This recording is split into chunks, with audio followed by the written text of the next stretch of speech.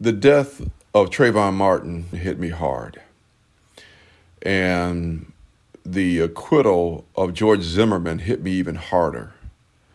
But my priest always said, you can pray all you want. Until you do something about it, you're just talking. Those are the words of Eric Blunt, a Detroit resident. But it's the sentiment behind those words that inspired a movement to change policing nationwide, one that came to climax last year following the murder of George Floyd.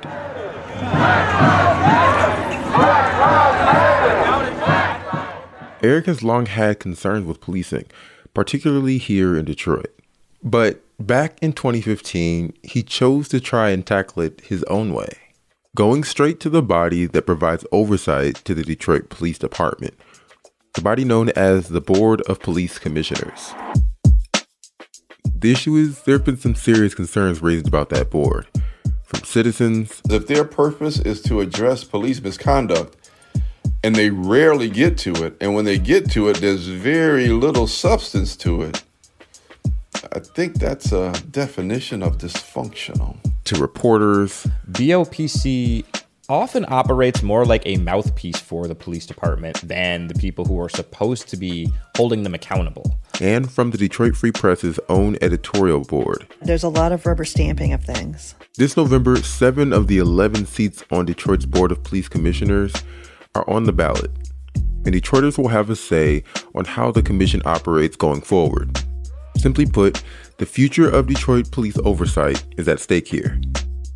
On this episode, we dive into what the Police Oversight Board does and those who are trying to hold an accountability board, well, accountable.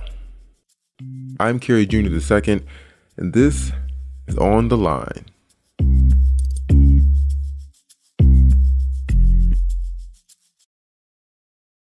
Could you start by introducing yourself, your first and last name, where you're from, and your age?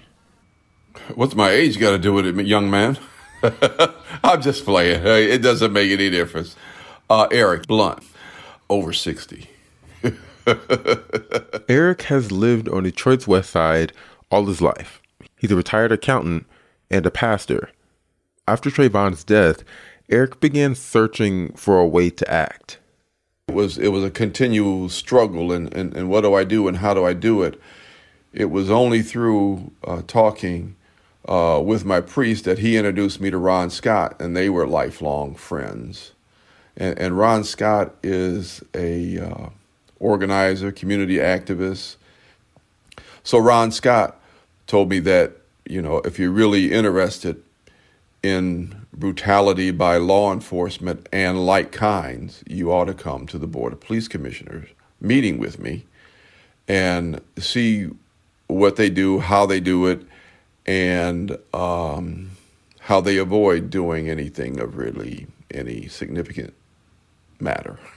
What was it like when you went to that first meeting? Can you just walk me through that day?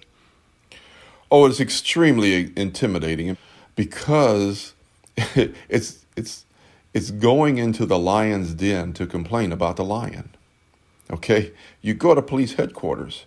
Oh, give me your badge, or give me your ID, and then we're going to search you. You go into a little small elevator and you go up 3 floors and you go out, but all around you is nothing but police officers. So there's this tremendous intimidation factor. But Eric says that didn't stop him. He said he actually called out the head of homicide because of concerns of something said. And how many meetings have you attended? 52 weeks in a year. They probably meet 40 times. 40 times 5 is 200. I'd say 150. Yeah. You are there to talk about or to keep the commission on their toes for police brutality specifically. That's kind of the main reason why you attend those meetings? Yes, to give a voice to the voiceless. So in full disclosure, part of why we wanted to take a look at this issue is because of a piece the Detroit Free Press editorial board recently published highlighting concerns with the police commission. The first thing that you might notice if you go to a Board of Police Commissioners meeting is that they are what you might politely describe as contentious. That's Free Press columnist Nancy Kaffer, who sits on the editorial board. You might more frankly describe them as dysfunctional. When we were interviewing candidates, we said to them, is that fair? And they said, yeah, that's a pretty fair description. So this isn't just me saying this board is not really working. The people who are on it don't think it works super well. If you've been listening to our podcast, Nancy's role is a bit different than the reporters you've heard me speak with. She writes columns for our opinion section. When I write a column, it's my opinion. It's a fact-based opinion. We don't write things like, oh, I think this stinks because I don't like it. Our opinions are informed. We research, we report, we do a lot of the same stuff our news colleagues do, but then we put it into a context of analysis that makes it an opinion piece. So just to be clear, when you read an article in the Free Press, you're getting just the facts. Who said what, when, what it's meant, all that. Nancy's piece have all of that plus her opinion. And she's also a part of the editorial board at the paper that comes together to do that same sort of opinion giving, but as a single voice. We also write editorials, which are the institutional voice of the paper. The editorial is signed by the Detroit Free Press Editorial Board, which means it's the consensus of a group of people who comprise the editorial board. This time, the editorial board came to the consensus that the Board of Police Commissioners was quote-unquote failing Detroiters. A mood in this country, we're calling for police reform. Even people who don't like the slogan, defund the police, when you sit down and talk about the components of that movement, that we've piled too much work on police officers, that we should have more social workers, say, oh yeah, those things are right. We have this civilian oversight board that should be a strong voice for doing things differently. It's just not really very effective. So we wanted to delve into the history of the Board of Police Commissioners, how we got here, what's going on with the board, why we feel like it's not doing its job.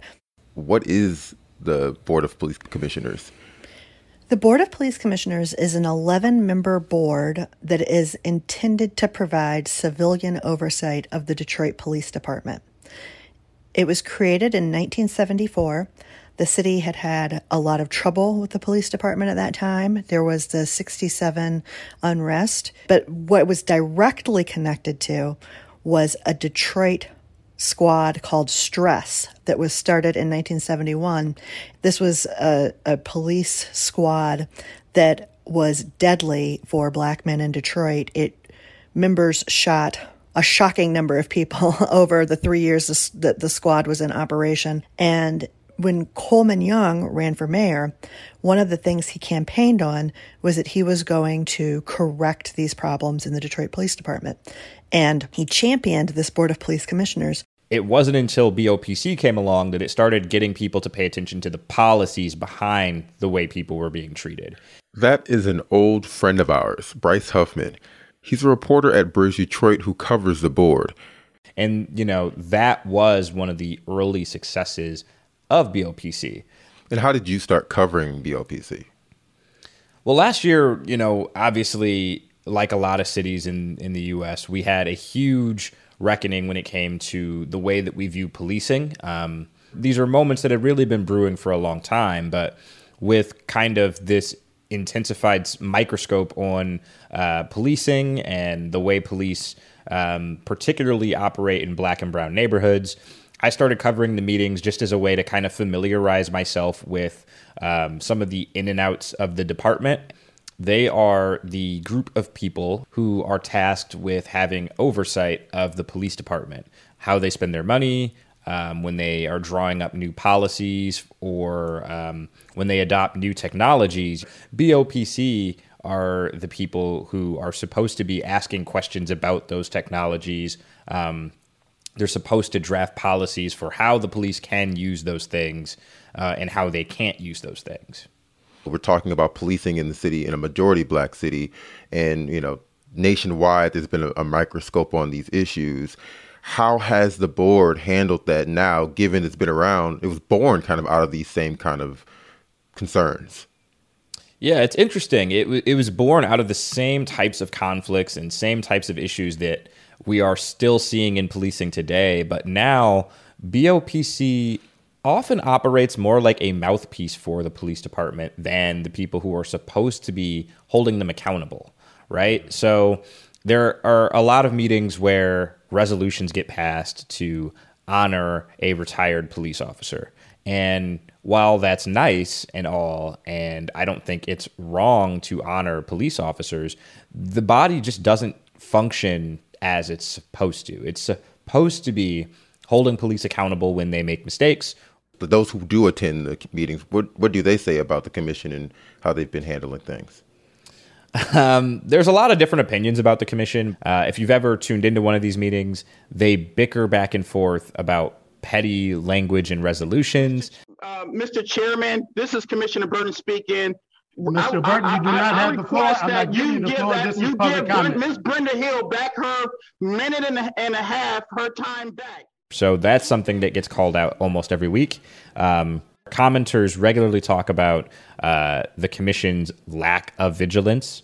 You know, one of the people who comments every week is Eric Blunt. It's Eric Blunt from Sacred Heart Catholic Church. And he talks about the fact that they spend a lot of time in the meetings not talking about police accountability. This officer has been suspended without pay. Something seriously went wrong with police misconduct with this officer, and yet no one in the second precinct knows anything about it. So it's things like that where people are noticing that they're not doing the role that they were founded for. And then the third thing people often talk about is that there's the lack of scrutiny on the police department itself. I think it had been about a month or more where DPD, during their crime stats, they weren't giving any sexual assault numbers, right? And that's like a solid 5 or 6 weeks of meetings where something that they would normally give every single week just weren't being mentioned at all. And it wasn't until one commissioner asked about it that anyone in the department acknowledged it. And it's that type of thing. They see a problem, but then they just don't say anything in the meetings. They don't ask further.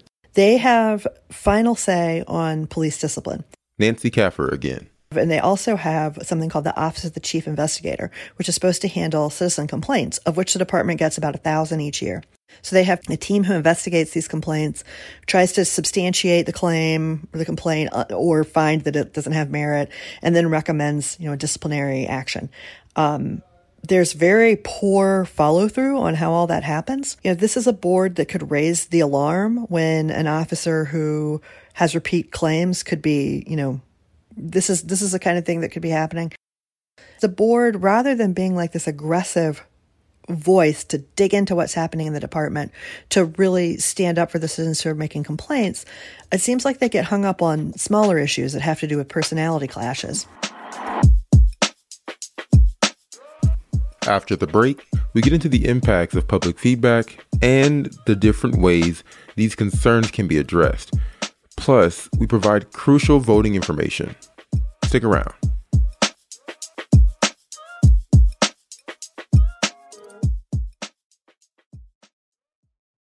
All right, hey, Carlos, just a quick idea. How about if I say, hey, this is Sean Windsor, and you say, hey, this is Carlos Samaras, and I'll go, and then we'll go back. You want to try that? Yeah, that sounds good. Okay, you ready? Yep. Hey, this is Sean Windsor. And this is Carlos Benares. And we are the team behind Free Press Sports with Carlos and Sean, where we are going to talk about, you guessed it, sports, but lots of other stuff. Like what, Carlos? Oh, we're going to talk about your favorite subject, Sean, food.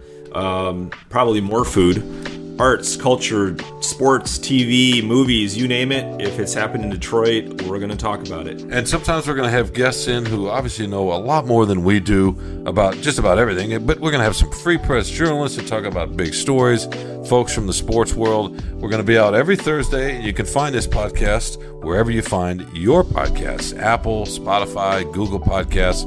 We hope you'll join us.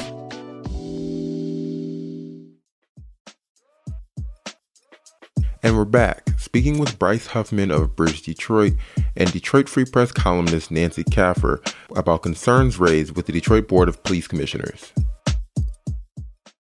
What do commissioners say? Has anyone addressed them and said, hey, could you ask more questions about this? Has it happened, and what is their response if it has? A lot of people who don't tune into these meetings regularly might be surprised to learn that they do public comment almost at the very end of the meeting every week, which does two things. It allows residents to hear everything before they comment, but it also it robs the commissioners of hearing resident comment before they vote on things or before they pass resolutions. And when residents do speak out in public comment about certain things that commissioners do or don't say or do or don't ask about, the commissioners usually don't respond to those public comments during the meetings. But in the last few meetings, something I've noticed is Vice Chair Martin Jones and even Chair Reverend Jim Holley, they've been a little bit more vocal about what they're hearing from residents after their comments. Some of that could be praise for the police department. Some of it can be flat out skepticism of the police and the board and how the board operates. Have you seen the feedback actually come to real work or real policy? Oh, yeah. I think the biggest example of that is facial recognition technology. It's still controversial. Nancy Kaffer again. It has a high rate of misidentifying black and brown faces, which is Detroit is a majority black city. And yet the Detroit Police Department, purchased facial recognition technology and started using it for 18 months without ever bringing it to the board. This was under Chief James Craig. And Eric Blunt, the frequent citizen flyer at these meetings, certainly remembers that one. So I was there when they said, whoops, I'm sorry I didn't come to you guys first, and I know I should have, but here it is. And no one says anything about stopping this thing completely. And even people from MIT, programmers who helped create the algorithms, were like, no, this is not good for law enforcement. It should not be used. It is wrong. It is dangerous. Statement. Civilians are not going to be the only ones impacted by this technology. Ma'am, your time is up. Respect the process. This racially biased system. When citizens first found out that the police department was using this technology, and this was a while ago. This is 2019 when the board did draft a policy. They drafted that policy very much in reaction to what they heard from residents. And some people might say, well, the board only did it because there was backlash. But I also think that as the Civilian Oversight Board, that is part of how they should function. And that brings us to you and the power the average person has on this board and the upcoming vote on who sits on that board. In anticipation for November's election, the Free Press editorial board spoke with the candidates on the ballot this year. And that meant the current board members had an opportunity to respond to the concerns being raised about the body's operations. I had a question about the board. I watch your meetings, and I think that often they could be generously described as contentious. I'm sorry, as what? That's Commissioner Lisa Carter. Contentious? Uh-huh. I think that's kind of a diplomatic way to describe it. We have definitely had some difficult meetings.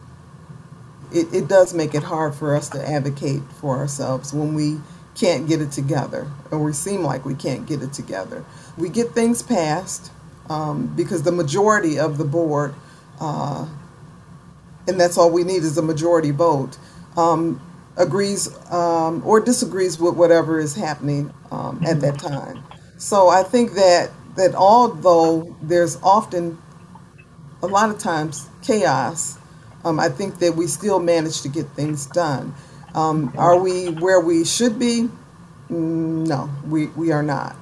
I think that we need to get back to oversight. The contentiousness that had been very, very present on the board was very destructive of the charter given mission, as you put it. Commissioner Linda Bernard. It has eased up considerably with Jim Holley as chair. So the contentiousness within the board has subsided considerably. It's not a good look for people to watch. Commissioner Willie Bell. These individuals have voted no on every major issue that had come before the board. And I can't think of one issue they have come forward to make a difference in their oversight for the last 4 years. The commission chair, Reverend Jim Holley, also said he believed the recent Free Press editorial had inaccuracies. When his board reconvened Thursday, he said in some areas they've done a wonderful job, but also have more to do. These things basically are inadequate. inaccurate. The board greatly improved the department's use of force policy and other key policies, effective law enforcement practices. But the current status quo has been more than frustrating for Eric. I hate to describe it as a hopeless cause, but there could be 10 of me, and at times there are 10 of me, but still there's a system involved. And one of the things that led me to my involvement in the charter revision is that if the charter isn't revised, if the union contracts aren't revised, there is nothing 20 of me could do. It is systematic. It is institutional. So what can be done? So there's really two avenues that that I think exist right now. Bryce Huffman again. The first is changing the city charter. If you update the city charter to update the way BOPC functions, then that could circumvent some of the inefficiencies that we see. One of the things that they could change is that there are 4 appointed members of the board, meaning they're not elected by Detroiters. They're appointed by the mayor and approved by city council. An issue with that is that right now, the 2 top members of the board, the chair and the vice chair, are both appointed members, not elected. It's not an attack on Martin Jones or Jim Holley. It is just that you can't have the most powerful positions in a civilian oversight board not be elected members. But I think the thing that immediately right now could change the board is voting in new candidates. You know, if you don't like what your commissioner's doing, vote them out. Just vote sounds simple, but regardless of how you feel about the board, it's important. And in true Free Press and Bridge Detroit fashion, we are here to help you understand what your choices are. Where can people go to get more information about just the election in general from the Free Press? The Detroit Free Press does a voter guide every year. You can find a link to it on our site and in all of our election coverage. And it's also made in partnership with Bridge. So a double thanks to Bryce and his team. I have to be honest, we weren't able to reach the write-in candidates, but Deadline Detroit has a great voter guide to the Board of Police Commissioner races. They were able to get that information and reach the write-in candidates. So you can check out their questionnaire. You can look at some candidates on our site. Between the 2 of them, you should get a full picture of who's running. That'll be in our show notes too. In the meantime, whatever the result of the election, average residents like Eric refuse to give up the fight. And maybe this is getting a little too personal. Every night and every morning, I kiss 3 generations of black women good night and good morning. So what? What kind of world am I leaving the youngest? What am I saying to the oldest on their suffering and sacrifices? And how do I protect the one in the middle, my wife? Do I just throw up my hands and say, no, the fight is too hard, too difficult, you're never going to win? No.